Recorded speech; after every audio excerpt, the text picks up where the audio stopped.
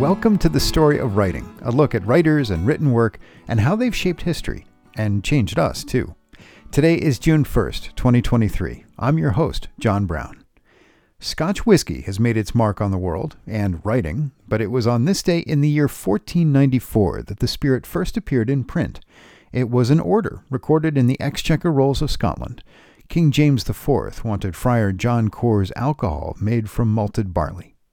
And it was on this day in 1857 that French poet Charles Baudelaire published Fleurs de Mal, or Flowers of Evil. The book was controversial. Some poems were quickly banned by a French court, but it was even more influential. Baudelaire's writing documented a changing Paris where nature was consumed by industrial sprawl. Though it helped shape the symbolist and modernist art movements, the book remains best known for its decadent and erotic themes.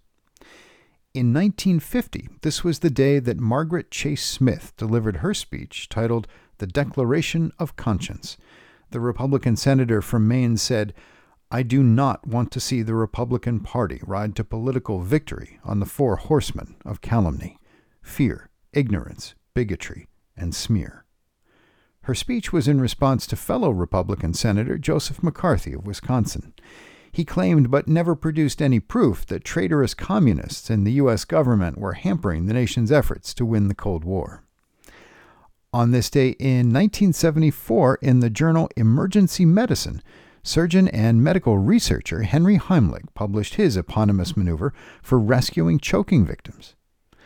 Australian novelist Colleen McCullough, author of The Thornbirds, was born on this day in 1937.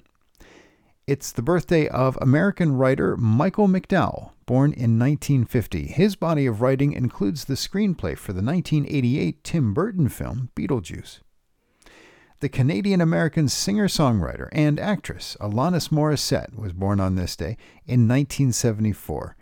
She's known for her best-selling 1995 album Jagged Little Pill. The Liberian writer and clinical scientist Hawajande Galakai was born on June 1st, 1979. Her 2011 debut novel, The Lazarus Effect, was shortlisted for literary awards in the UK and South Africa. It's also the birthday of American Brandi Carlile, another talented singer-songwriter. Born in 1981, she is the first female songwriter to receive 2 Grammy nominations for Song of the Year in the same year. Today's reading is the poem The Astronomer by Khalil Gibran. In the shadow of the temple, my friend and I saw a blind man sitting alone, and my friend said, "Behold, the wisest man of our land." Then I left my friend and approached the blind man and greeted him, and we conversed. After a while I said, "Forgive my question, but since when hast thou been blind?" "From my birth," he answered. Said I, "And what path of wisdom followest thou?" Said he, "I am an astronomer." Then he placed his hand upon his breast, saying, "I watch all these suns and moons and stars."